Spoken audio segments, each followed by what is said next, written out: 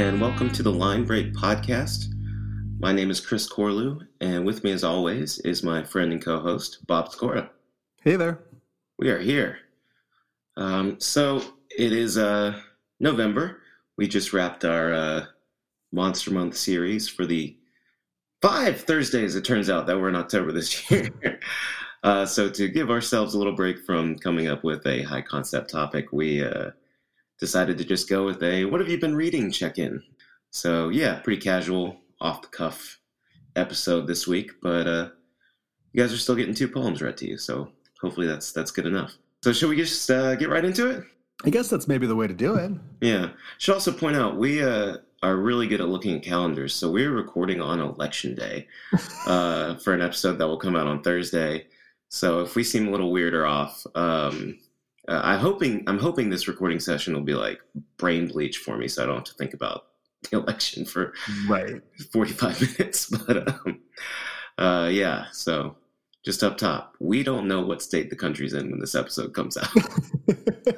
So I thought about this exact kind of phenomenon the other day. I have a few pen pals, and I was writing some letters, and I'm really bad at being prompt with letters. I think I'm a very good letter writer. Sure. But I get them, and it takes me a couple weeks to like, all right, it's time to write again. Which that makes sense, yeah. Would be bad news for me with friendships in a pre-internet world, pre-phone world. You know? Yeah. But I had that moment where I was like, oh, you're in mid-letter being like, oh, it might be a completely different world by the time you get this. Like, oh God, yeah. You know, like sending you good vibes from the past. Like, I'm not a big letter writer. I actively kind of I don't dislike cards, but I don't send cards. And I just never have been a big letter writer. But yeah, that has to be weird, just in general, to write some stuff down, send it off, and then know that the person won't read it for like another week or something like that. And then to do that in the midst of living through history is oh boy. So I guess we should get to what we've been reading. Yeah, let's read some poems. Stop thinking about the moment. And this is actually something I read perhaps a couple months ago. It was a chapbook that had been on my eye for a while, and I finally got around to getting a copy of it. It is the chapbook is called Capable Monsters by Marlin Jenkins. Just someone whose poems I had seen online enough and was like, all right, I'm willing to take the dive. You know, we'll get into how it's so much more, but as Chris, you saw when I sent you the poem, at least on one level, the book's about Pokemon. Yeah. And I don't know your familiarity with Pokemon. We're both of the age where there was no way to avoid it. Yeah. I gave my old roommate a hard time because I stick with the original 150, 151. Same here. Never beyond that. And this is a poem that evokes a much, much later one. I was going to ask you, could you pronounce the name? I did. Well, I did a little bit of research. Oh, very nice. And I know it's a pun on Mimikyu. So what I've been saying is Mimikyu or Mimikyu. I think that's probably the way to do it. Yeah, I feel Pokemon linguistics of what I know of it. Because I'm like you. I'm an original 151 guy. I'm in a red and blue. You know, I played the card game a little bit when I was in middle school, but never watched the show. I beat Pokemon Snap more times than I can count. But yeah, I'd never heard of this Pokemon before. So based on what I know of Pokemon linguistics and what I read on Wikipedia, I've been saying Mimikyu. I think that's probably pretty good. Like, I feel like Pokemon's not trying to hide the pun in the names. No, when there is one, they're not hiding it. They want you to see it. Right. The fire dragon has the word char in its name. So I'll read this. Pokedex entry number 778, Mimikyu. And it has like a little subtitle, which is from the Pokedex in the games. A lonely Pokemon, it conceals its terrifying appearance beneath an old rag so it can get closer to people and other Pokemon. I could kill a man if he looks too close, without even touching him. Take my word for it. Once a lover tried to look me in the eye and died instantly. Look, I don't mean to be this way. I was born and that's when the problem started. Or maybe that's the whole problem. I used to look in the mirror every morning and say, boy, you are beautiful. 3 times. But my therapist says I should stop lying to myself. Look how I've drawn on this new face. Look, I get it. I know what you like. I know what they all like. I know what they're all like. I know how your stomach would turn when trickles of toxic sweat drip from my crooked fangs. I never meant to hurt anyone. Please, I know what I am capable of. Trust me, I know what I am, cotton and crayon covering what I have cut and rearranged. I've had to teach myself to stitch, developed this palatable craft. Come see the ragged details on the sheet. Yeah. This poem makes me feel a lot of things. Just so our listeners don't think I react the same way every week, this doesn't blow my doors off like a lot of the other poems that you've brought. Okay. But man, this poem is like really heartbreaking and beautiful. Right. It's awesome.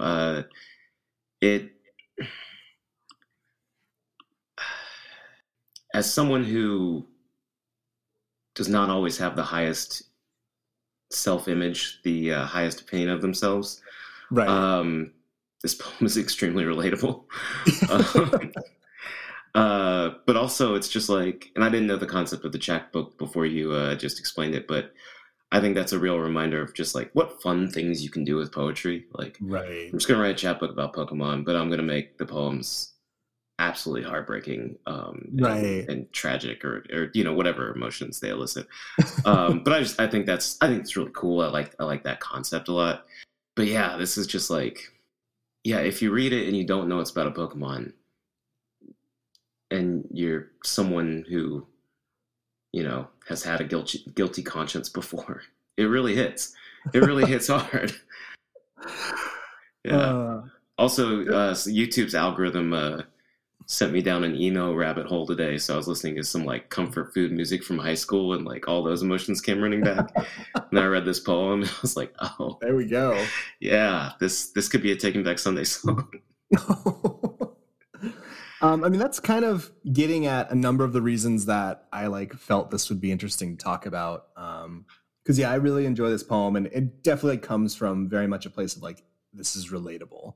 Mm-hmm. And I had a hard time picking one poem from the chapbook, and they're not all these Pokedex entries. There's a lot of them, but I really love that. I imagine, again, I don't know this poet personally. I imagine this kind of started as some sort of just fun, motivating, way to motivate himself to write some poems, to try something new. Interested in Pokemon but it this is a total side note. I'm so self-conscious every time I say the word Pokemon because there's that adult in your life that you can remember who just Pokemon, just the worst, embarrassing way. So I'm overthinking it every time the word comes out of my mouth.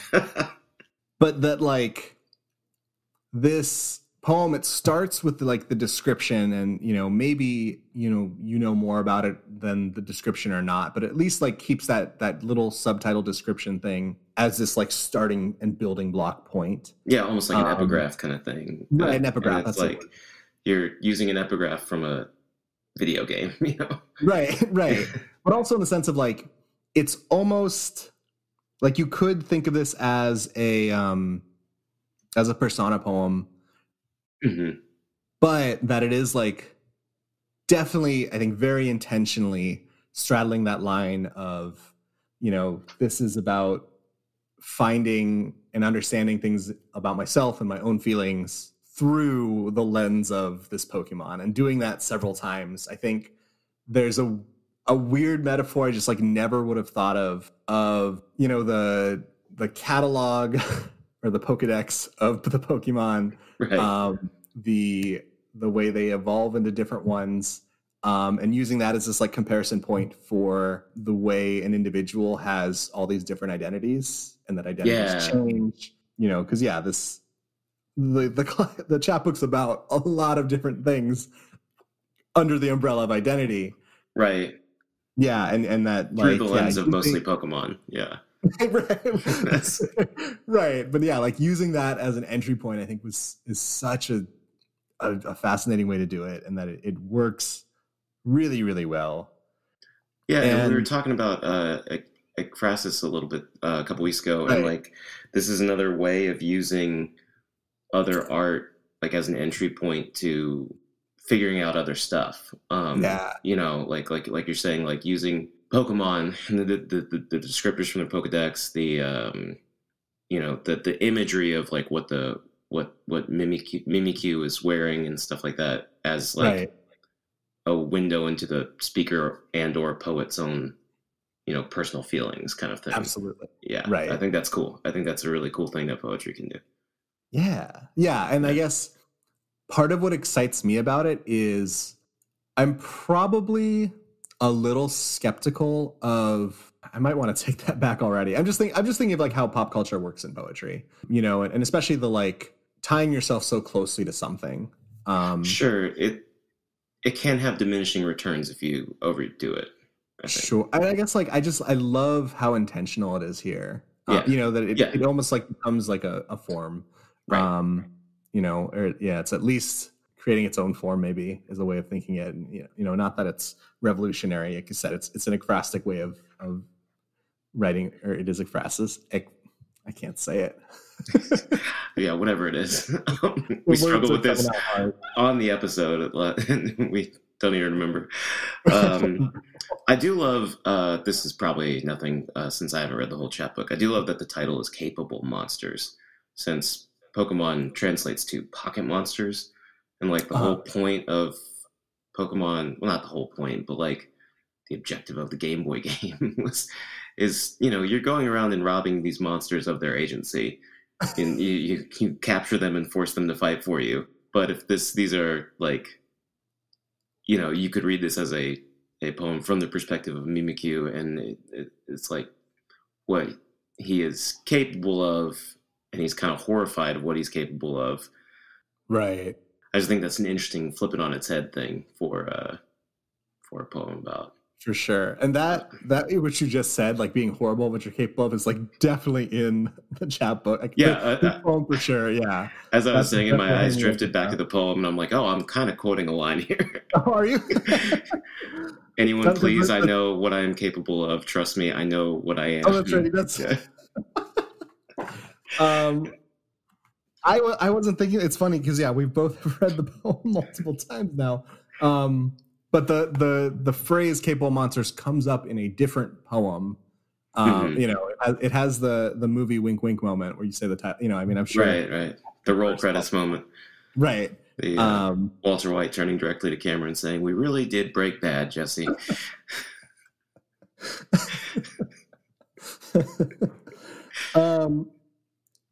I also love this. It's such a dark Pokemon.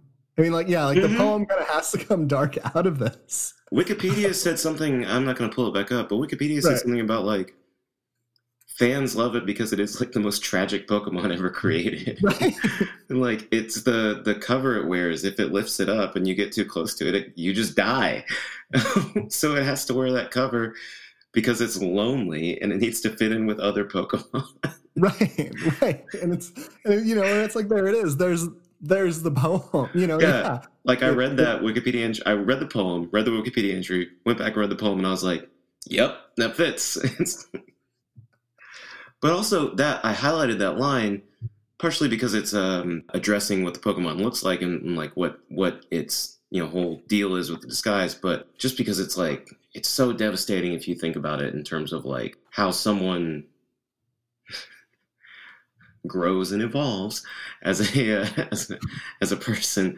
I know what I'm capable of. Trust me, I know what I am. Cotton and crayon covering. What I have cut and rearranged, and rearranged.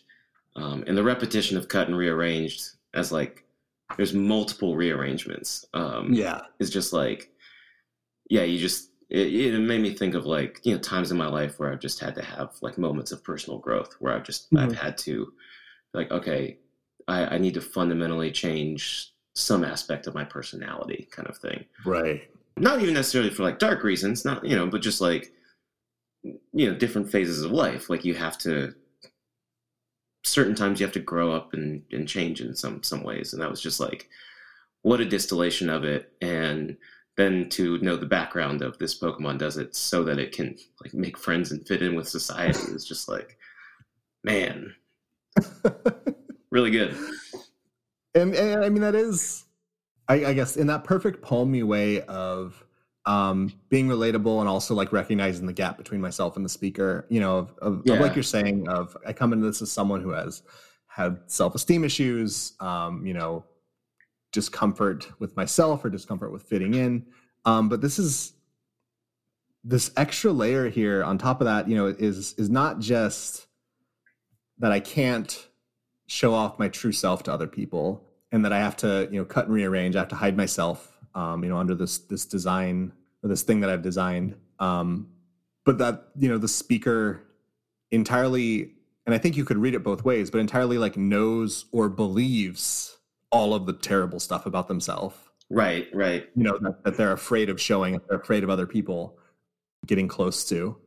Yeah. It's heavy. It's heavy. And I think, one thing, I hope I'm not misreading what you were just saying. This is what it made me think of. But one thing that draws me to it is like, it would be very easy for this to just be like well, we all wear masks, man, to like fit in society kind of thing. And I don't think that's what it's doing. I think it's like, especially knowing what I know about the Pokemon, but like just like reading the poem, I think what it's really is like not necessarily an I can't be my true self thing, but there are aspects of my true self that I have to tamp down and that I have to cover and that I have to mask. And that's what everyone has to do to live in a society. Like you can't, it's what you teach little kids. You can't be selfish all the time. You can't get exactly what you want all the time. You can't do everything you want exactly the moment you want to do it all the time.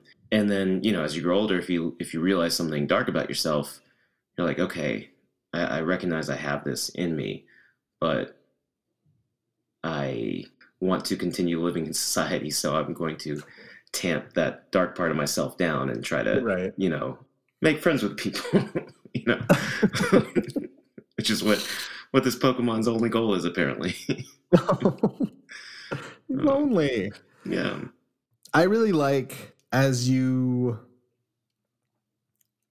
obviously that first line is, kind of really stark. I could kill a man. But as you follow it down, like you said, it all feels very kind of relatable on the level of like reading this as a person speaker. Right.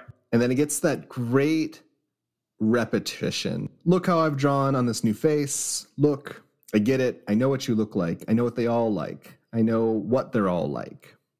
I know how your stomach would turn when trickles of toxic sweat. And like still up to there, even though there are like clear, if you know the Pokemon, clear references to the Pokemon, the drawing on the face, the toxic sweat. But it's like not until the toxic sweat drip from my crooked fangs that there's like an image like a little bit beyond what a person could in theory possess. Yeah. And that's kind of happening in a lot of the poems here. And I love that. That's one of the things that I love about this poem is that it holds it off for so long until you get to the fangs. And then it is this monstrous quality. 100%. I love it. Yeah. Oh, it's great. Another sort of instance of the turn like that for me, what I highlighted, and I'm gonna read it a little bit obnoxiously, just to highlight, since this is an audio medium. But I used to look in the mirror, line break, every morning, line break, and say, boy, line break, you are beautiful, line break, 3 times, line break. But my therapist says line break. I should stop lying to myself. That's not something a therapist is supposed to say. Well, it's a masterful, like placement of all the words of, the therapist isn't saying you should lie to yourself about that. Right, but... right. But yeah, a therapist should say, stop lying to yourself. But yeah, it's just like saying you're beautiful, you're beautiful, you're beautiful. And a therapist's like, stop lying. It's just like... It is so good because it forces you to put all that together. Yeah, in the ordering. Yeah, it's a fantastic set of line breaks. Speaking of saying the name. Speaking of looking directly to camera and rolling the credits. Yeah, just a really good use of form there. I think throughout this chapbook, I just was regularly just kind of surprised and impressed with, just really quick, subtle, surprising moves like that. It's on like a, word and sentence level. That's a very kind of simple, straightforward set of things. But it's placed together just right. It's broken at the right points. Yeah. Can't do this poem or do the topic without asking, what was your starter Pokemon? I went back and forth between Charmander and Squirtle, but I would say most of the time it was Charmander. I think that's probably true for me.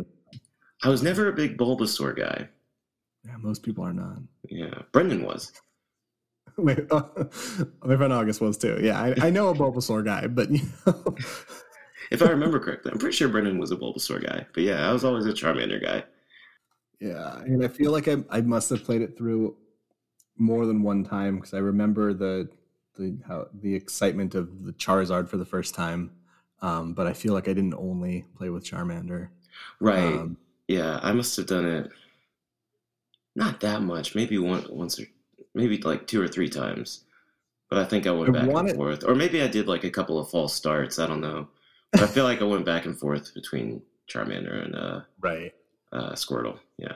I really want that to be a personality question, like who's your favorite Beetle kind of thing. But like I feel like it ultimately really comes up kind of short.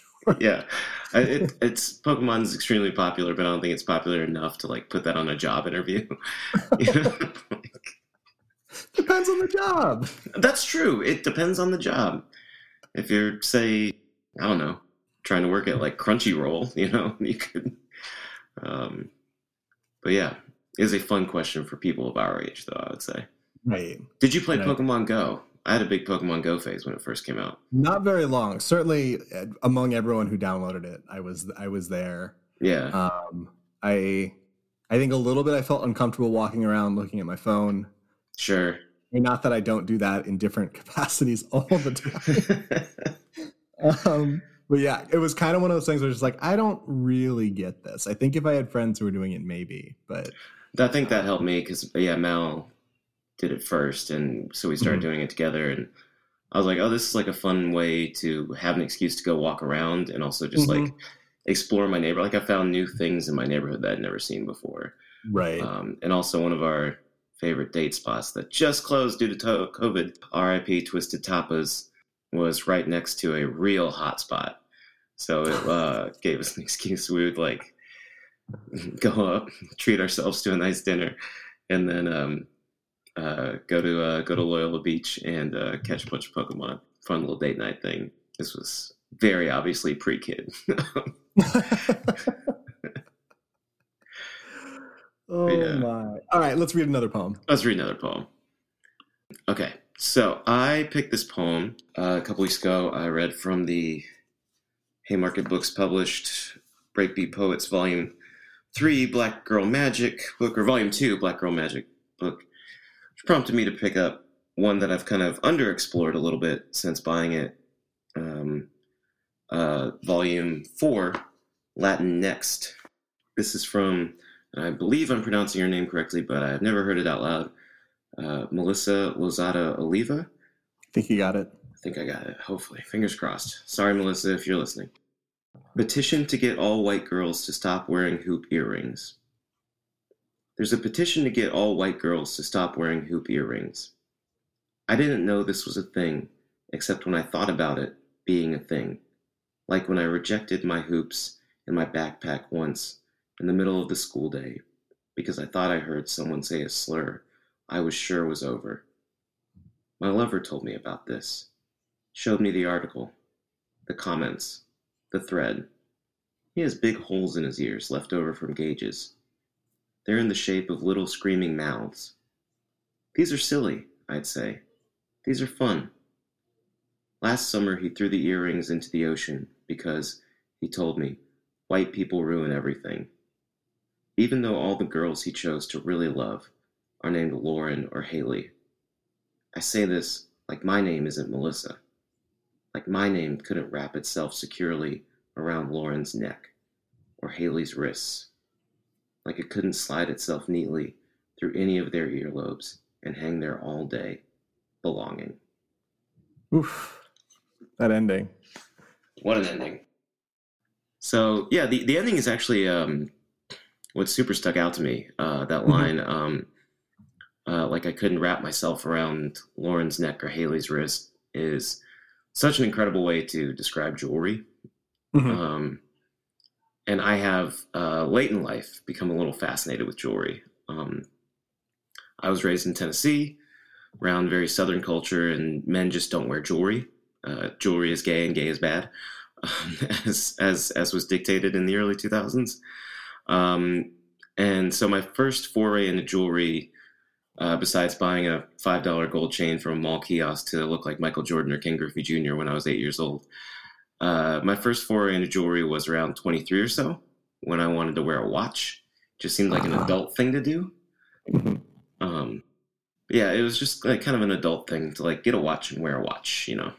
And then I got married, and when you get married at first, if you've never worn rings before, it's like hard to get used to wearing a ring. But like now I feel completely naked if I don't have my wedding ring on. Like I sleep with it on. I only take it off when I shower, to be honest. It feels important to me because, you know, my wife's important to me.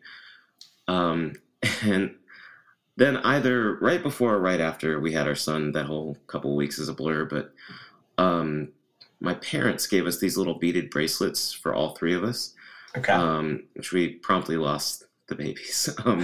It's somewhere, I don't know, but, you know, we just were like, we can't put a bracelet on a baby. We'll put it on him later, and now we can't find it. But it's like this little reminder of my parental responsibilities, my love for my family. Feels like a part of me. Right. A full disclosure, my parents got these on a trip to Guatemala, so I'm doing a little bit of what this poem is railing against, and I don't feel wonderful about it. But I guess what I'm saying is the poem stuck out to me because I'm interested in jewelry as a cultural signifier, as an expression of identity, having these little pieces of things that are super meaningful, that are always with you, and I just really like that. And in this poem, as they're wont to do, white people fucking ruin everything and turn it into something to be made fun of and reappropriate it later. Right. Which made me think of my early conceptions of jewelry and how men aren't supposed to wear jewelry. And it just like, it really hit in a way of like addressing problems with cultural appropriation and like how white people come in, you know, say a culture's bad, strip it of all its meaning, and then later strip people of all their signifiers and things like that, and then later reappropriate it, like people selling like Native American stuff, like blankets or, you know, designs or things like that, you know. So yeah, it just got me thinking about like, you know, these small little items that I constantly have on my wrist and my finger and what they mean to me. And then this whole history of like how that is sometimes frequently fraught but also like beautiful and to be celebrated kind of thing. So I don't know. That's where this took you places. Took me places, yeah. Oh, I mean that's always a good sign. It's doing something. Especially when I'm just trolling an anthology for a poem to read on the podcast. I mean, well, because I'm interested in it too. This is a really good anthology, but yeah, I was like, I need to find a poem. I need to find a poem for Bob. So yeah, this one jumped out at me for that. Oh, I hear you. I really like how much the poem sort of just go like from the title down into it, both changes gears and like takes me in very unexpected places, and then also fully does some of the work that I was expecting from the title. Yeah, very much like you're saying about cultural appropriation, and so there's so much going on here. Where to start? Yeah. Oh, and then the other part of the ending where she's like, as if my name couldn't be wrapped around, like, right, like her name is part of appropriation and assimilation too, and right. I think that's what it is that petition to get all white girls to stop wearing hoop earrings. I read the title, I'm expecting a sense of like that this is the petition, or that this is how the author feels, and it's right, going to move that direction, and it immediately goes the opposite way, and goes inward, and thinks very much about the speaker's own experience with this, and what seeing that petition means, what it brings up into the complicated space that we're always excited to be in, right, in a poem. Like you said, where like even her name, once she like frames it that way, becomes this place of discomfort. Yeah, and it's only gestured at, but if you spent any time at all online, when she says, "My lover showed me this," the article, the thread, like I imagine that as like, I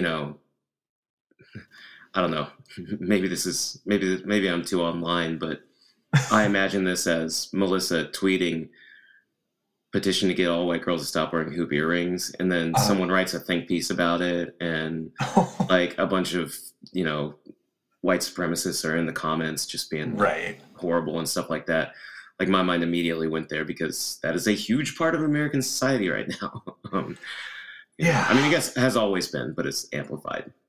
Yeah, it's once upon a time you could put something out there at least somewhat in the world and not hear all of those, not have all those voices coming at you. Right. We had letters to the editor in the newspaper, but that was like 5 or 6 letters. I wanted to look closely at, where did it go? I feel like I'm going to end up reading half the poem. Fine by me. I like this poem. There's a petition to get all white girls to stop wearing hoop earrings. I didn't know this was a thing, except when I thought about it being a thing. Like when I rejected my hoops in my backpack once in the middle of the school day because I thought I heard someone say a slur I was sure was over. It's this like really long, windy sentence there, that feels very true to like the brain working.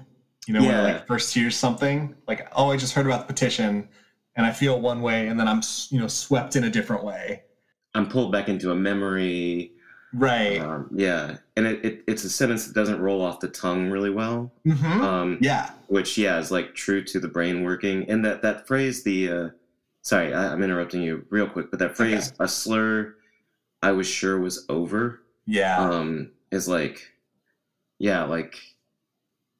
I mean, I'm white, so I don't experience this, but I've seen it happen where people just like say things that you're like, are we still using that word? Really? Like, that's like a 1930s word. Like, what are you talking about? And that just giving her a crisis of identity is really great. But yeah, sorry, you were saying.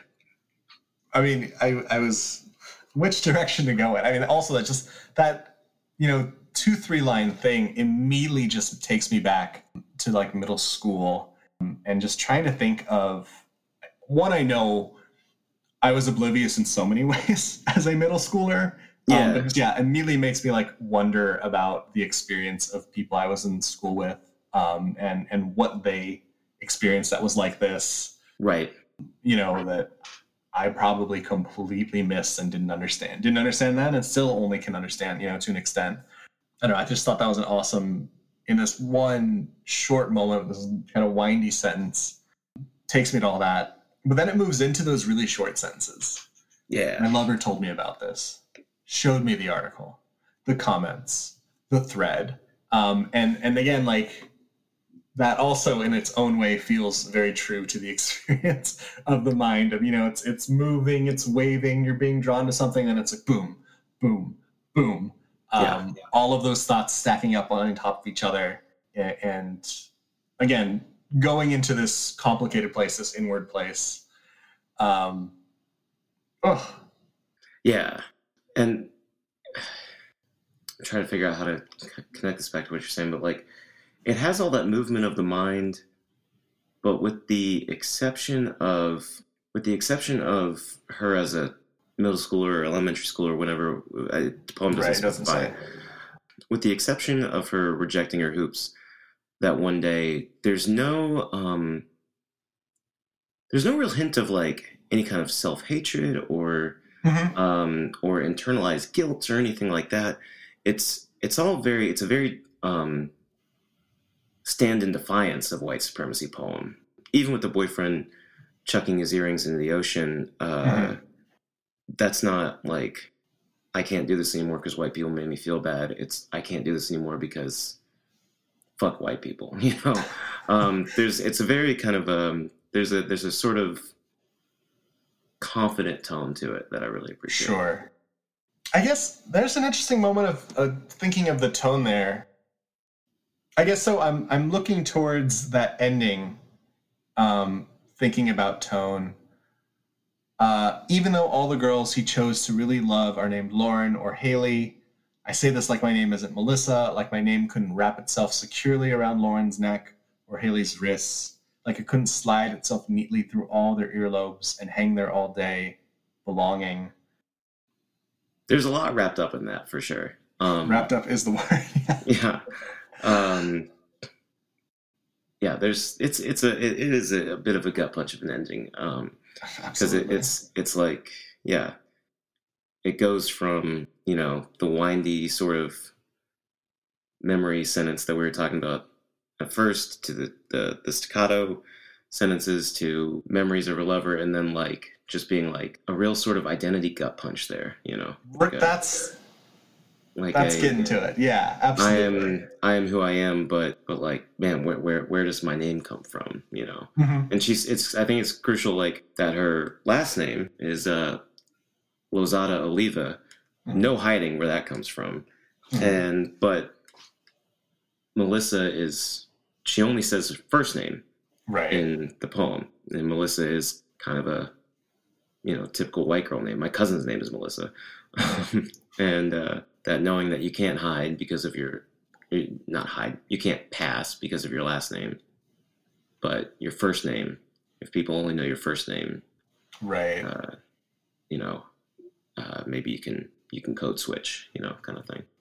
I guess, that final moment, the word belonging, which is also like hanging there all by itself. It just sits there.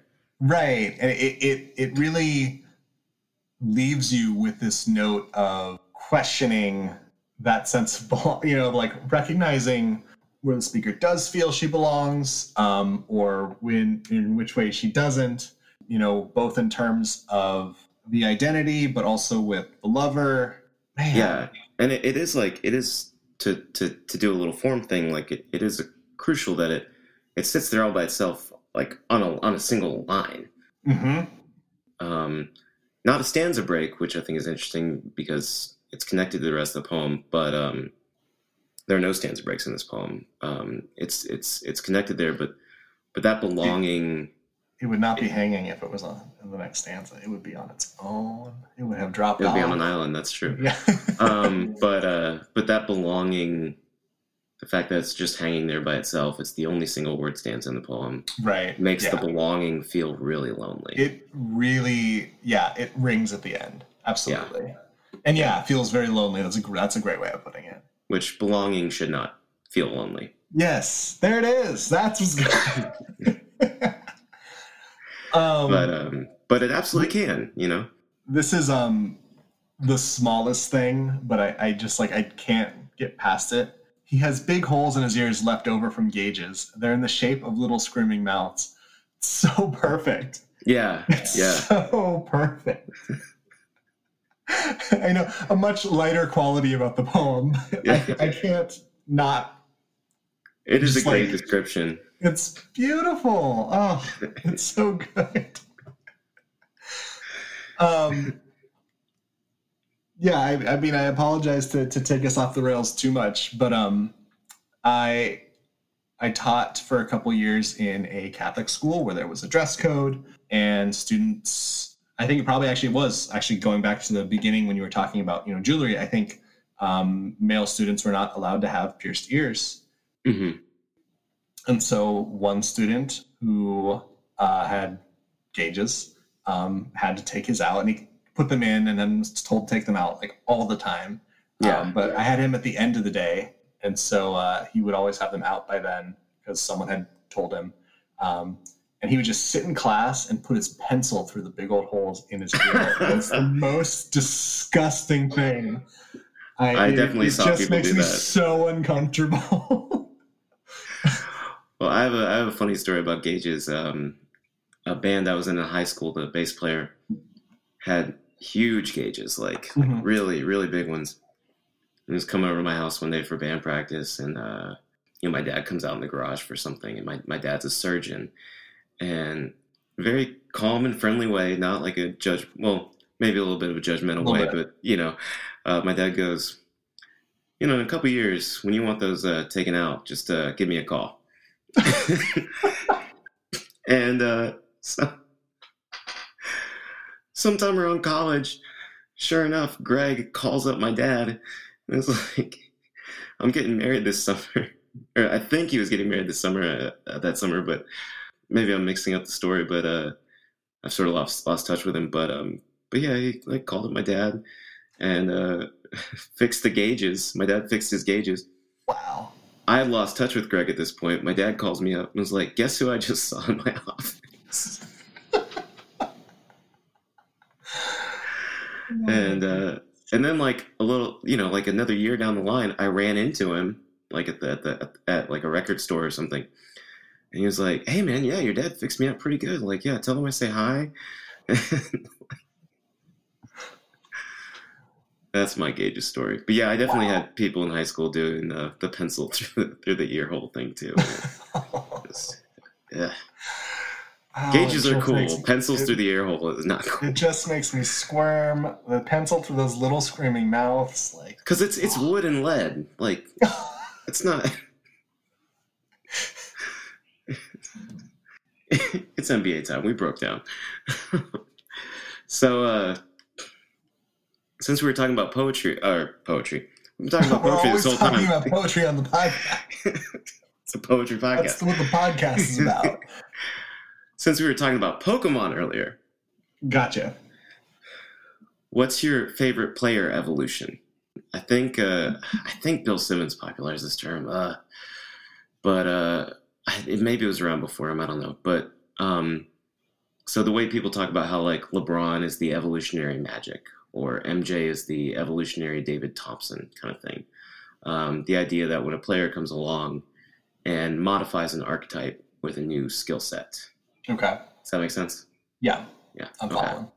So I went back and forth a little bit. I kind of wanted to talk about what Bam Adebayo is doing with the stretch big point center thing, but I didn't feel like I quite had enough vocabulary for it. So I had to default to one of my favorite positions, Dame Lillard as the evolutionary Allen Iverson. Ooh. He plays with a lot of confidence and swagger. He absolutely thinks he can win every single game he plays. His handles aren't quite as good as AI's, but whose are. Right. He also has two things that AI didn't have: trust and goodwill towards his teammates, and literally 37-foot range. He's so fun. I love Dame Lillard, and I have never once believed they were going to do it, but I stealth root for the Blazers to win a championship every year because I think Dame Lillard's so cool. So that's mine. Dame as the evolutionary AI. I like it. I also just like when we give attention to how good Lillard is, because it's impossible for he's overshadowed by Steph. Yeah. In the sense of a similar game. I think I like this comparison because it highlights Lillard I think a little bit better, kind of getting his own shot into the basket. Not that Steph can get his own own shot, you know. But Yeah. I think Lillard gets more chances to show it, and has had to like get beat up a little bit more because there's fewer weapons on his team, you know. Right. Steph is absolutely better than Dame Lillard. There's no question about it. But Steph benefits a lot more from having a very well put together and well coached team, whereas Dame Lillard has a moderately well put together and decently coached well, it's kind of team. Like up and down, you know, like it's been better and worse. But yeah, Steph's had a great situation since like year 3. Right. Which is the thing with Lillard is that like if in a universe where there's no Steph Curry, we're talking about Lillard as the guy who changed 3-point. Absolutely. You know, like I guess I need an answer for this, don't I? Shoot. Evolution of a player archetype. All right, how about this is getting a little bit into what I would like to see happen. Okay. That's fun. The first thing that came to my mind when you said it was just I thought of Draymond Green immediately. I thought of Draymond too, yeah. You know, just because, and I wasn't quite sure what to say he evolved from. Right. Because he's such a unique player. But I've heard in the past sports writers or podcasters or whatever saying that they would like to see Aaron Gordon take on that game and become more of a defensive-minded guy. Yeah, I think Zach Lowe was just talking about that like 2 weeks ago. He has to look for it.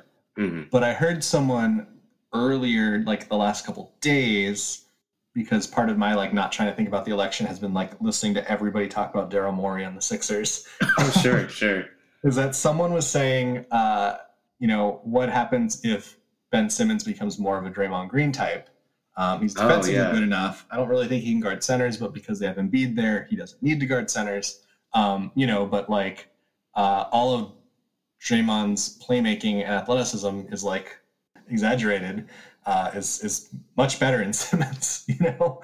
Yeah, exactly. He's already a significantly better playmaker. He's a much better passer. He's 4 inches taller.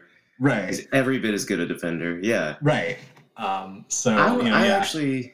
really like that. It's always bothered me that people say the Simmons and Embiid pairing can't work. Mm-hmm. Simmons and Embiid pairing can absolutely work. Brett Brown just sucks at coaching. Like they should have been playing him at power forward all along and surrounding them with shooters. Like you hang on to JJ Redick and Robert Covington, and you get some point guards in there who can shoot. You get some other wings who can shoot, and you can absolutely play them together. If you need to get Simmons off the floor so Embiid can get some touches, or you need to like get Embiid off the floor so Simmons can like play small ball, point center or whatever. You can do that. You just build the right roster around them. But instead it's become like, why can't these two top 15 players play together? They absolutely can. They just have been coached wrong the whole time. Says the guy who couldn't make his middle school basketball team. Doesn't know anything about coaching. But yeah, I like that a lot. If Ben Simmons became like, Draymond Green with Ricky Rubio's court vision, like, that'd be sick. That's a good pick. I would really like to see Ben Simmons be awesome, and I get it. He can't shoot. I get it. You know. Yeah. Well, they're gonna figure it out. Yeah. Did you hear today that the Sixers are interested in trading for James Harden? No, I don't think they are. Well, they said they were, or Shams said they were interested, and it's like, 29 teams were interested in trading for Michael Jordan when he was playing. The Bulls weren't doing it. Like, the report wasn't. I just loved it because the report wasn't. Houston is interested in moving Harden. It was the Sixers would like to have James Harden. It's like, I bet. Like, dude averages 35 points a game. I bet you would like to have him. Oh my! Shout out to our theoretical future listeners living, hopefully, in a slightly better time. Yes, for putting up with the out of sortsness that we are today. Yeah. We hope you're listening to this in a good time. We hope everyone is safe. We hope everyone is.